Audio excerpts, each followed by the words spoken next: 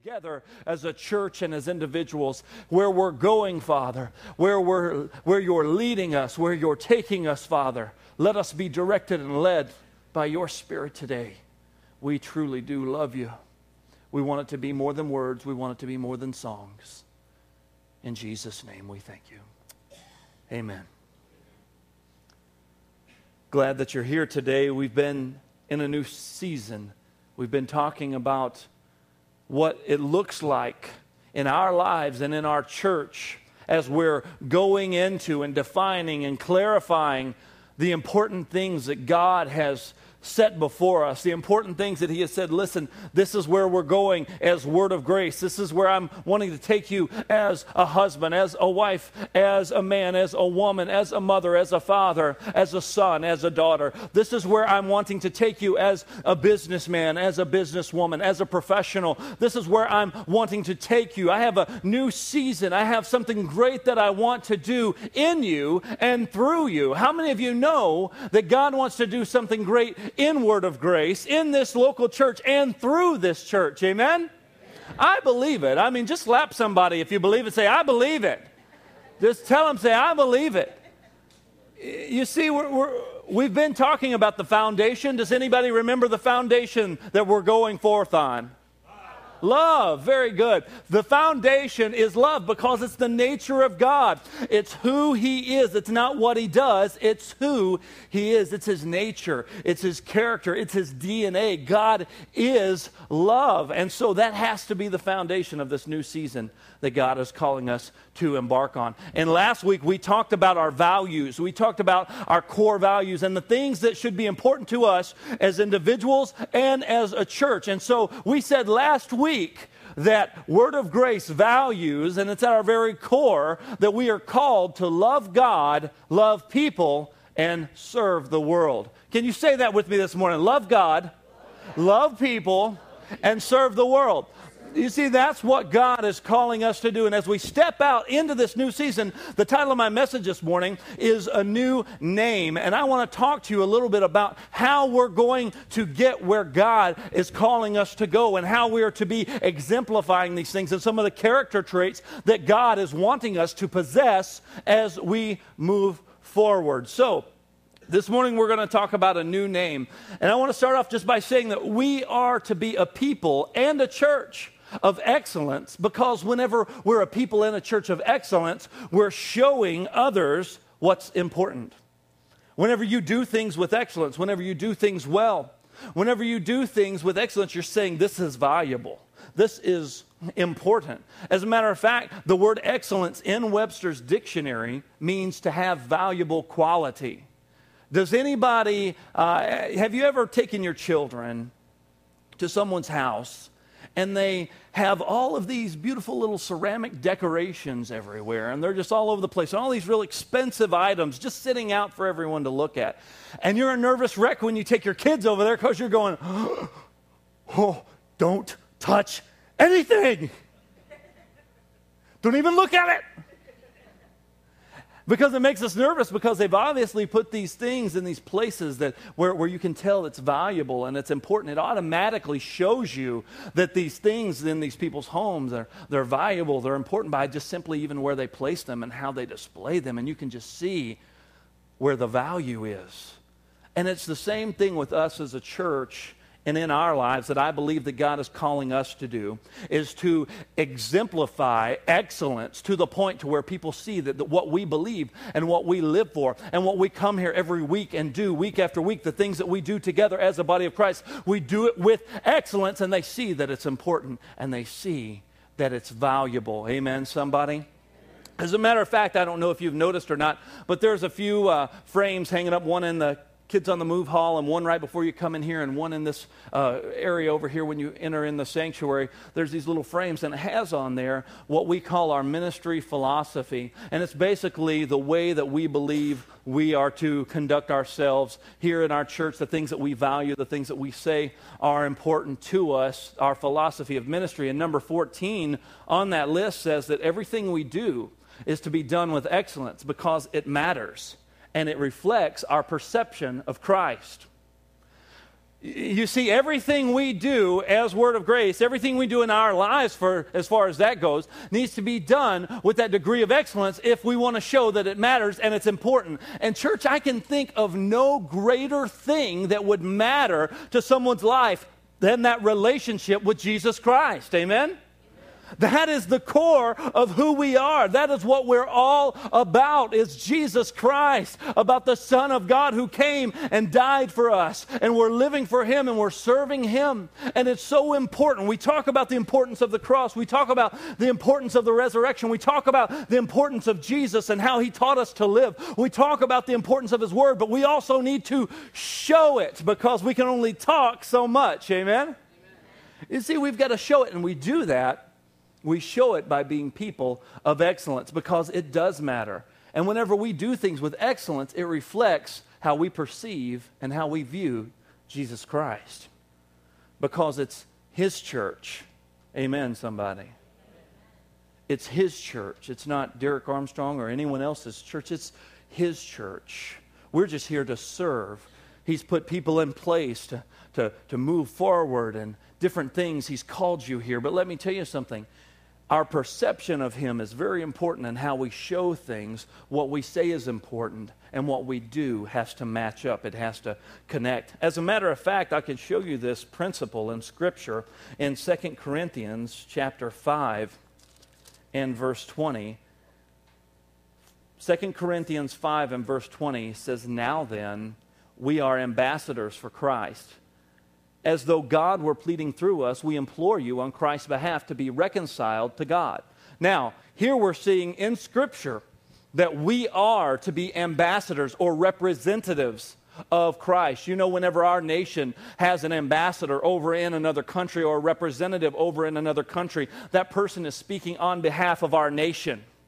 That person is representing every one of us as Americans. That person is representing us to that other nation. And it's the same thing that the writer here, Paul, is trying to tell the Corinthian church, and it still rings true to us today. He's saying, we are ambassadors. Look at somebody and say, you are an ambassador for Christ. Now, look back at yourself and say, I am an ambassador for Christ. You see, that means I'm a representative. I'm His representative, not just here in the United States, not just in Wisconsin, not just in Sheboygan County. I'm His representative to the world. I'm an ambassador here. And so my perception of Christ and how important and how valuable I say He is, and how much I get excited about the importance of Christ and the importance of His church and the importance of what He's called me to do and the kind of life He wants me to live, what I say has got to match up with what I do, and that's where excellence steps in. We begin to see what is really important. We begin to see by what we put our time in, what we are willing to invest in, by what we're willing to step out and do, we begin to see excellence displayed. Now, we do what we do here at our church, at Word of Grace, for people. This is what we come here, we minister, we love each other, we care for one another because God cares about people. We love people, we don't love programs. Amen? We have programs to reach people, but we love people more than programs. We serve people and not systems that we have set in place. We do what we do as a church and as Christians to make a lasting impact on the lives of people. We're called to love God, we're called to love people, and what else? Serve the world. And for us to be the church and the people God is calling us to in this new season, we must be a church and a people of excellence. Amen, somebody? Here's the thing. We're going to get into this today. This is your first point. I want you to write this down. One of the processes that people go through in life is redefining. There's two words in there that we really don't like, and one of those words is process. The other is redefining. We don't like either one of those words because we like instantaneous everything right now. We wanted it 5 minutes ago. Where's my double cheeseburger, right? You're making me pull up to wait on my McNuggets into one of the little special lanes? How dare you? I wanted those things 5 minutes ago. And we get really impatient. We get really looking for things to happen on our schedule, our way, our time, instantaneous. But there's a process that people go through in life, and that process is redefining. You see, we're told from a very young age what certain things are real and why, certain things are the way they are. But as we grow older, we learn to experience and learn things for ourselves. And then a lot of times we'll get a new definition of a lot of the things that we thought when we were younger. And here's what happens. A lot of times it's not those things that change, it's our perception of those things.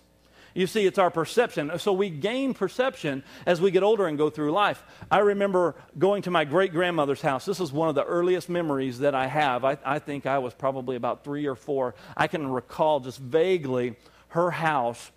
She lived in Mississippi in some little, I think it was called Coldwater, Mississippi, if I'm not mistaken. So, yeah, that's where she lived. And it was a tiny little town, and she had a little trailer. And my mom and my sister and I went to go see my great-grandmother. And one of the things I remember at her house that she had, here I am, 3, 4 years old, she had this blue stuffed bunny. And I mean, whenever I was 3, 4 years old, I thought this thing was humongous. It was a blue stuffed Easter bunny, and it was just massive, and I was just blown away at the size of this as a little guy. And then we went back the next year whenever I was 4 years old, and you know what happened? The bunny shrank. And then we went back again to visit my grandmother. That was one of the last times I saw my great-grandmother. When I was 7 years old, we took a trip out there. And I said, "Do you still have that bunny?" Because I remembered that from whenever I was a little guy. And she said, "Oh, yeah." And that thing was this big. I asked her, I said, "Where's that giant bunny you have?" I remember. That was the only memory I had of going to great-grandma's house was this giant bunny. Now, either the bunny shrank or my perception changed. You see, a lot of times as we grow older, we gain perspective. We begin to see things differently in a different light. You see, my experience redefined my perspective. And let me show you this here in Scripture. In 1 Corinthians chapter 13, Paul talks about this. In verse 11, he says, "When I was a child, I spoke as a child."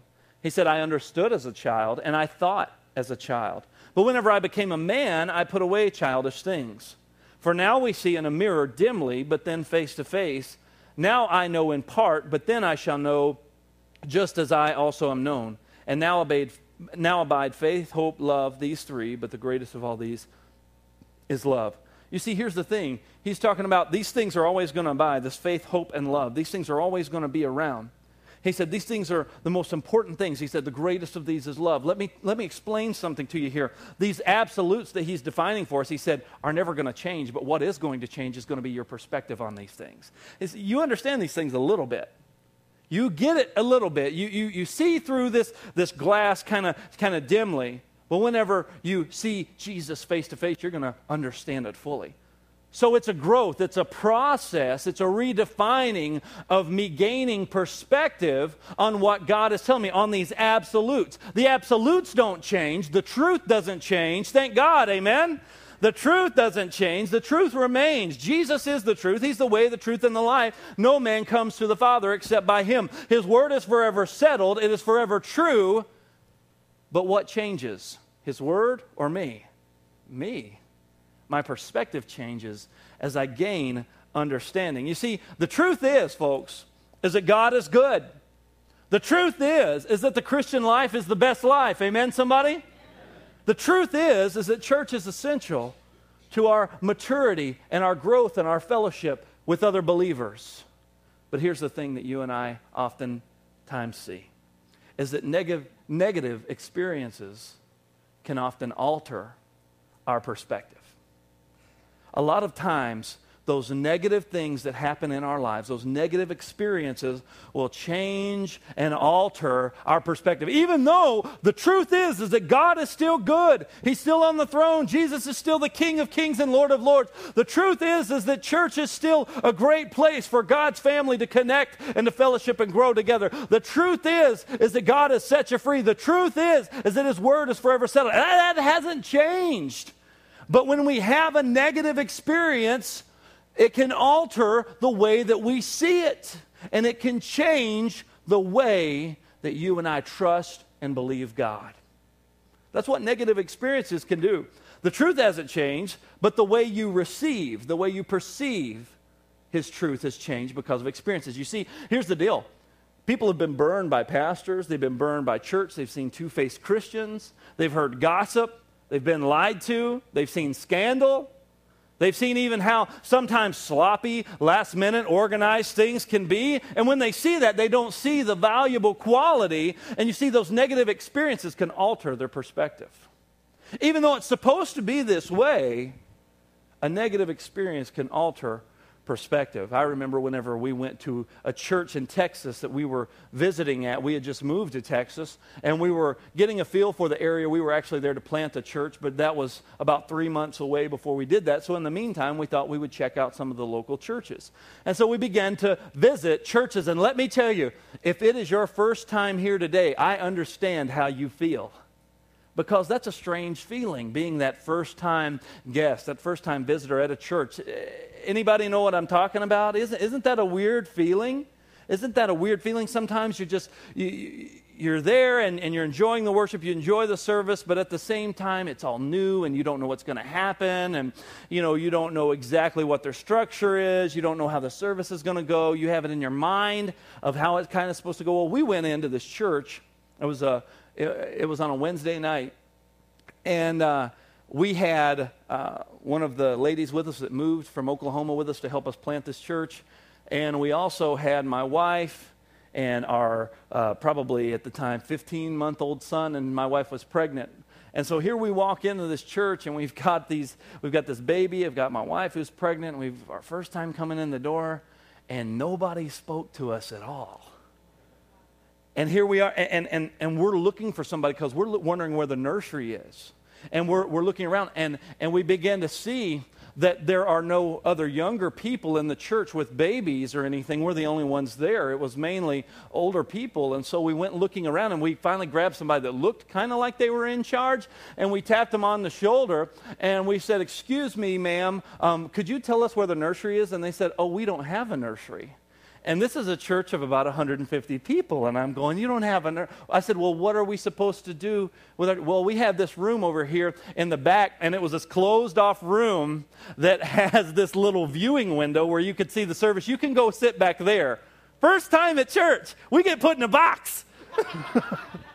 They must have knew we were trouble or something, But anyways, we go back there, and we said, "You know what? We don't want to sit. Let's experience service." So we just got out of the box. And we went and sat in the service, and oh boy, did I wish we wouldn't have done that. Because all of a sudden, the pastor, "Who's that back there? Will you guys stand up for everybody to see?" Oh, yay, here we are. And our baby starts crying, "Wee, wee." And we're getting some ugly looks, so some ladies turn around, "Why can't she just go back in that box back there with that baby?"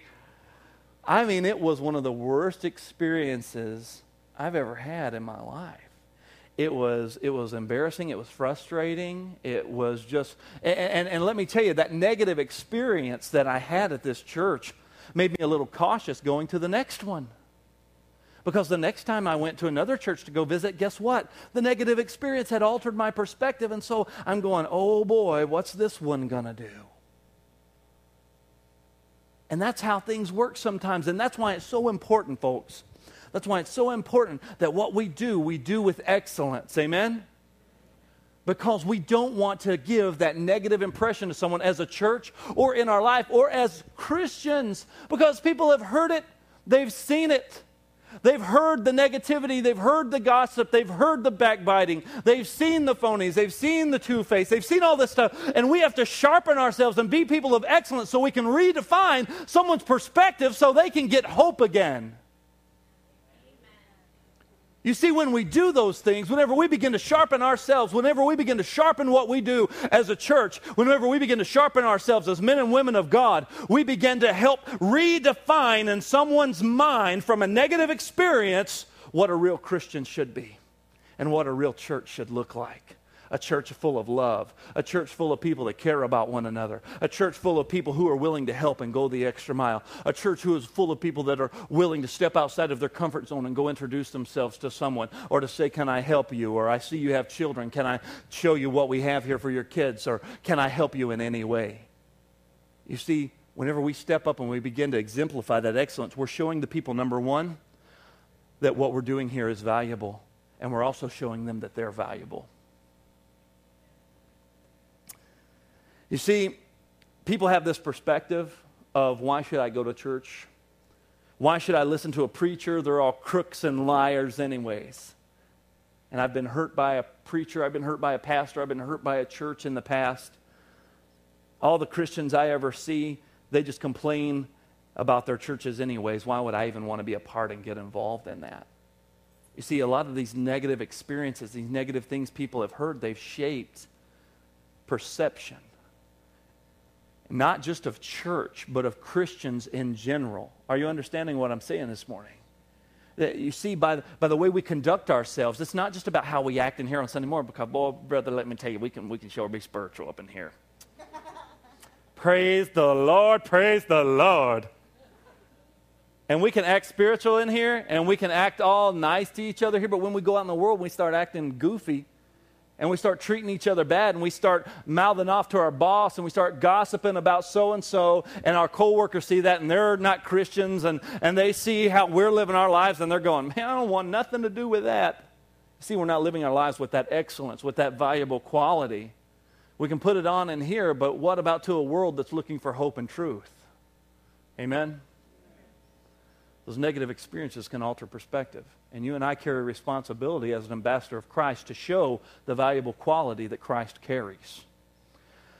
You see, even good Christian people, they get hurt. And here's what they do. And this is the saddest part. Whenever good folks get hurt, they just accept good enough. And you've heard me talk about good enough before. They accept good enough. In other words, they never expect better. They just accept good enough.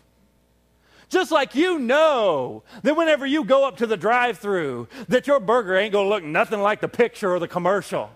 You don't even try to imagine that your hamburger's going to look like that juicy beef of, it's a quarter pound, boom, and the burger just makes the TV shake, and you're like, I want that. You know you're not getting that. You know those golden, delicious fries that, when you get them, they're going to taste like rubber. And they're just glistening, and everything just looks so wonderful. You know you're not going to get that. Why? Because you've accepted it. You've accepted it because of your experiences. Your experience has changed your expectation. You have allowed your experience to alter what you expect. And so you don't even expect excellence. You don't expect excellence from a lot of those restaurants. Let me tell you. I want to tell you a story. McDonald's, Jesus help us. And when we lived in Arkansas, that McDonald's was the worst McDonald's in the history of McDonald's. I mean, let me tell you something. I've got so many stories. I'm just searching for the right one to share this morning. I mean, I could just have a conversation with you about this McDonald's.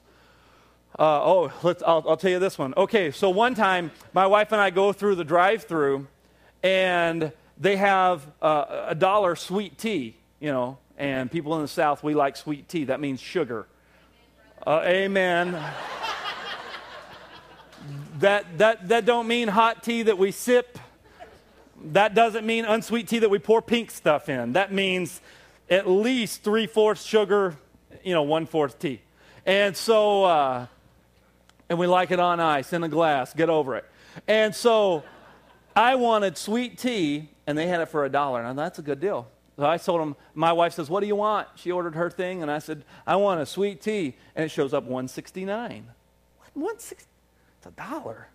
And I didn't catch it until we had already passed. I said, did that say $1? It said $1.69 on that thing. And so when we got up to the window, I told the lady, I said, it says on the sign that the sweet tea is $1. Why not get charged $1.69? Did I not order the right size? And she said, well, what did you order? I said, I ordered a large sweet tea. I said, what size is the $1 one? She said, oh, it's a large. I said, then why am I being charged $1.69? She said, because you didn't say Mickey D sweet tea. You ordered a large sweet tea instead of a Mickey D sweet tea. Give me my 69-cent back, woman.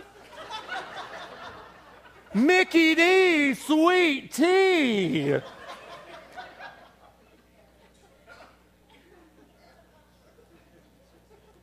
Paul said he has a thorn in the flesh.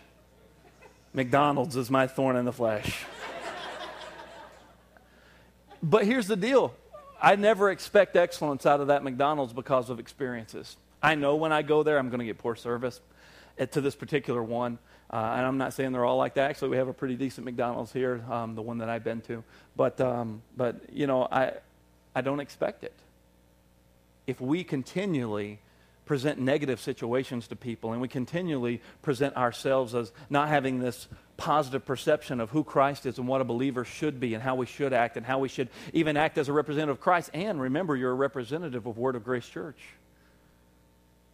that we begin to give this perception that's negative whenever we don't conduct ourselves in a way that would actually help people's view of church, help people's view of God, help people's view of what a Christian should be. So you and I have a responsibility to help redefine for other people what it should be. Amen? Amen. So, what do we do whenever our emotions and our experiences, whenever they conflict with the truth? What do we do with that conflict?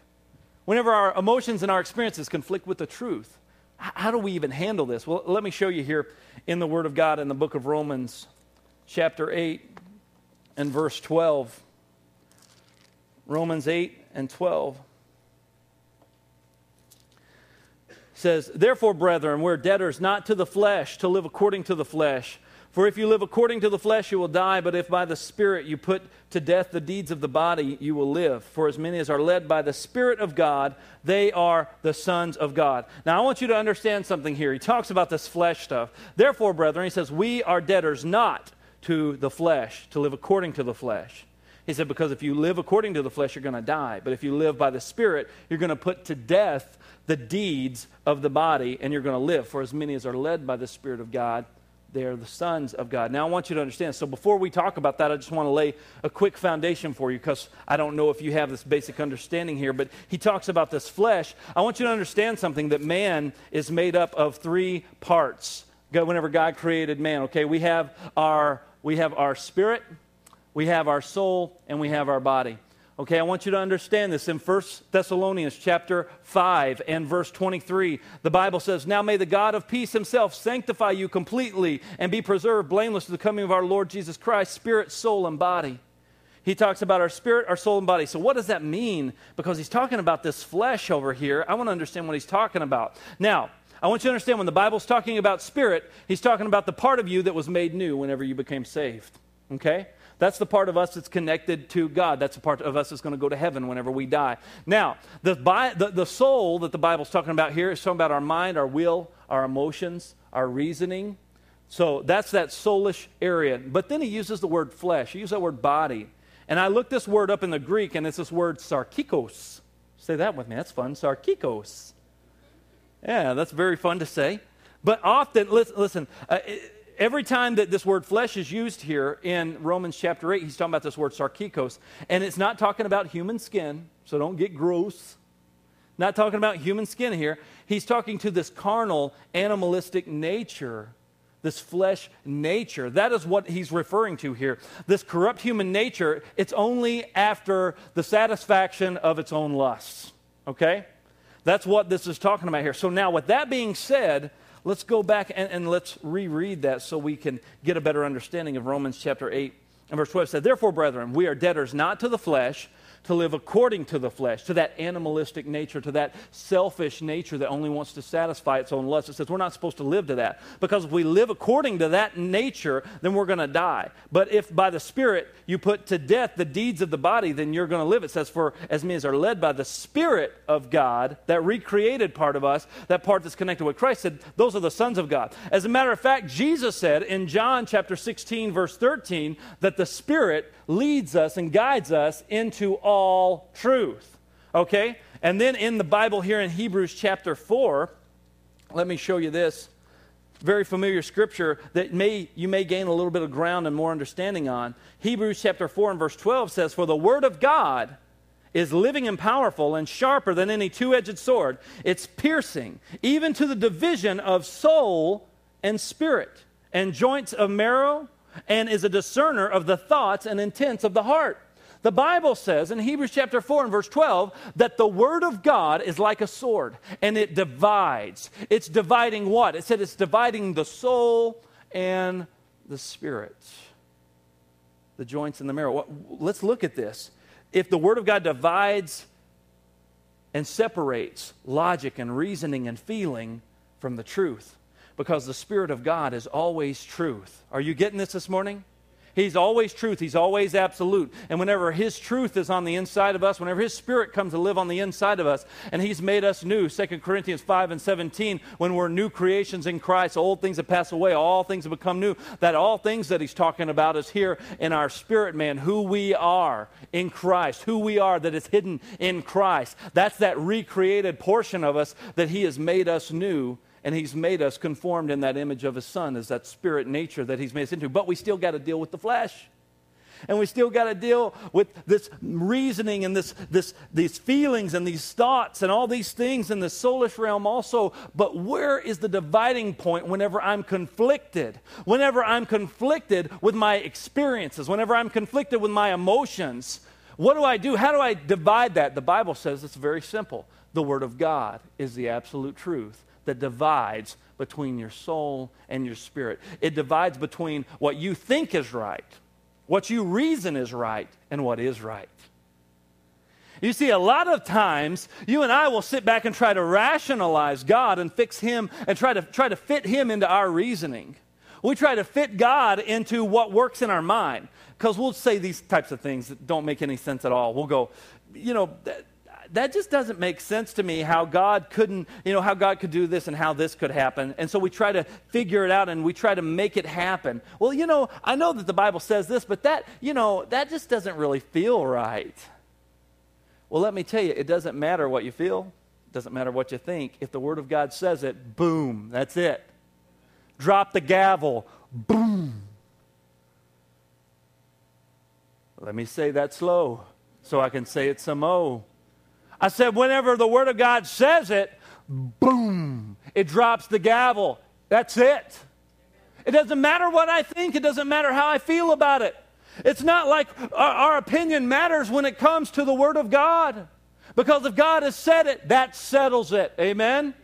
If He said this is right, then it's right. If He said this is wrong, then it's wrong. If He says this is how I'm commanding you to live, and these are the things I want you to do, then that's what we need to do. If He's telling us we're supposed to be ambassadors for Christ, we're supposed to be representatives of Him in the earth, there's nothing else to it.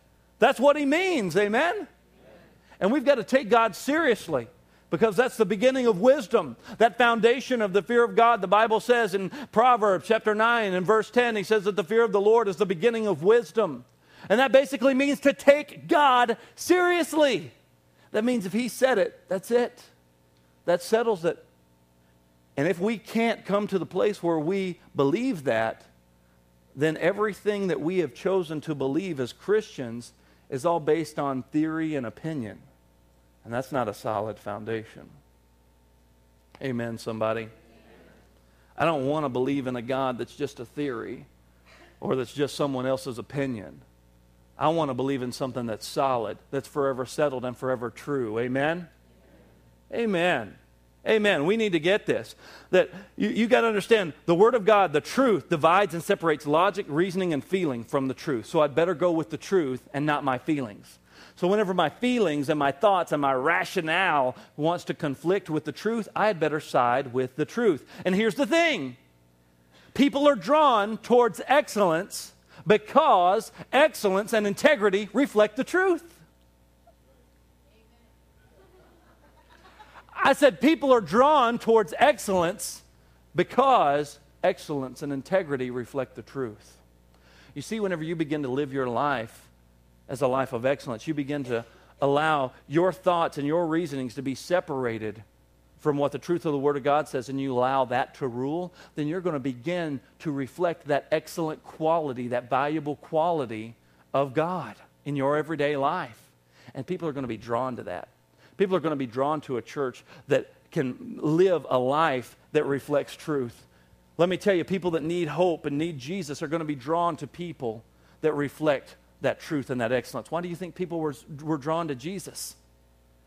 Did He just put a spell on them? Was He magical? No. You got to understand, we got to get this idea of Jesus being all starry-eyed. We got to get that out of our heads. See, a lot of people, the biggest thing that people couldn't get past with Jesus was that he was a man. That was the biggest thing people couldn't get past.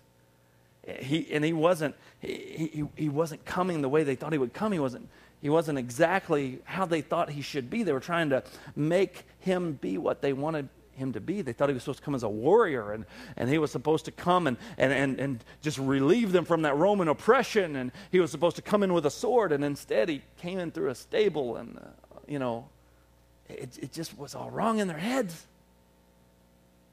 You see, we've got to get this idea out of our heads that Jesus was just this starry-eyed guy. They had to believe in him and trust in him, just like you and I have to believe in him and trust in him today. You know that? And we trust him because we know he's true. We know that his words are words of life, but people were drawn to him. They were drawn to him. Why? Because he displayed the excellence of God. He displayed that excellent quality of God. He was showing them what God looked like in human form. He was showing them how it was supposed to be. He was showing them how they were to live their lives. He was teaching them and showing them and demonstrating for them how you and I are supposed to live our lives. You see, a true ambassador is going to reflect the valuable quality of the one they represent. A true ambassador is going to reflect that valuable quality. People are drawn towards excellence, and that shows. Because here's the thing that I want us to get, and this is your last point today. I want you to write this down. Excellence is reflected and shown in the what? In the what? In the details. Excellence is reflected and shown in the details. Any of you guys remember Eddie Van Halen? Jump! Dun, dun, right? Go ahead, jump. All right, I won't ever do that again, I promise. Well, I'll just let that one clap be the only one there. Okay. Eddie Van Halen, he designed this killer guitar, and it was just absolutely incredible. And he later sold his design to another company, and man, this guitar was sharp, and it was a PV Wolfgang. I don't know if you've ever heard of that guitar before, but man, it's a high-dollar guitar. No way I could have afforded it, thousands of dollars. It was an incredible guitar, but guess what? There was a version of that guitar that was called OLP, and it was $200. I could afford that. Guess what? It looked just like it. I mean, the body shape was the same. The pickups looked the same. The neck looked the same. But guess what? When you plug that sucker in, it didn't sound like a $3,000 Wolfgang guitar. It didn't sound like a Wolfgang, but it looked like it. You see, it actually had a photo finish on it where they took a picture of that really nice tiger stripe maple, and they put a picture of it on, then they laminated it. I mean, this was a cheap guitar. It felt cheap that it wouldn't stay in tune, but it was just a $200 knockoff of the real deal. Well, if it looks the same, then it must be the same. No. The difference was in the details. The difference was in the things you couldn't see. The difference was in the types of tuners that were used and the types of pickups that were used, the type of electronics that were used, the types of hardware. Now, if you just looked at it from the outside, put them side by side, you may not be able to tell the difference. But once you pick it up and play it and feel it, you can tell the difference. You see, the difference is in the details. Excellence is reflected and shown in the details. So that means that what you and I do in our lives and what you and I do here at Word of Grace, every detail matters and is important. Amen? As we're embarking on this new season that God has for us, as we're stepping out of our comfort zone and we're stepping into a new season, let me tell you, we need to sharpen up on the details because they matter. Anybody can make something look like it's going right. Anybody can make something look like you got something going on. You can have the facade of it. You can have it just sitting right there beside something that's real, and you may not be able to tell the difference. But whenever you get in there and experience it, you know something's different. You can say you love, and you can say you love just like the other preacher that says he loves over at his church, and that the other Christian that says they're all about loving people and serving God, and I mean loving God, loving people, and serving the world. You can hear that all day long. You can have another preacher down the road say the exact same thing, but the difference is going to be in the experience, in the encounter? Does it really have the real stuff? Is it the real thing, or is it just the cheap knockoff that just looks like the real thing?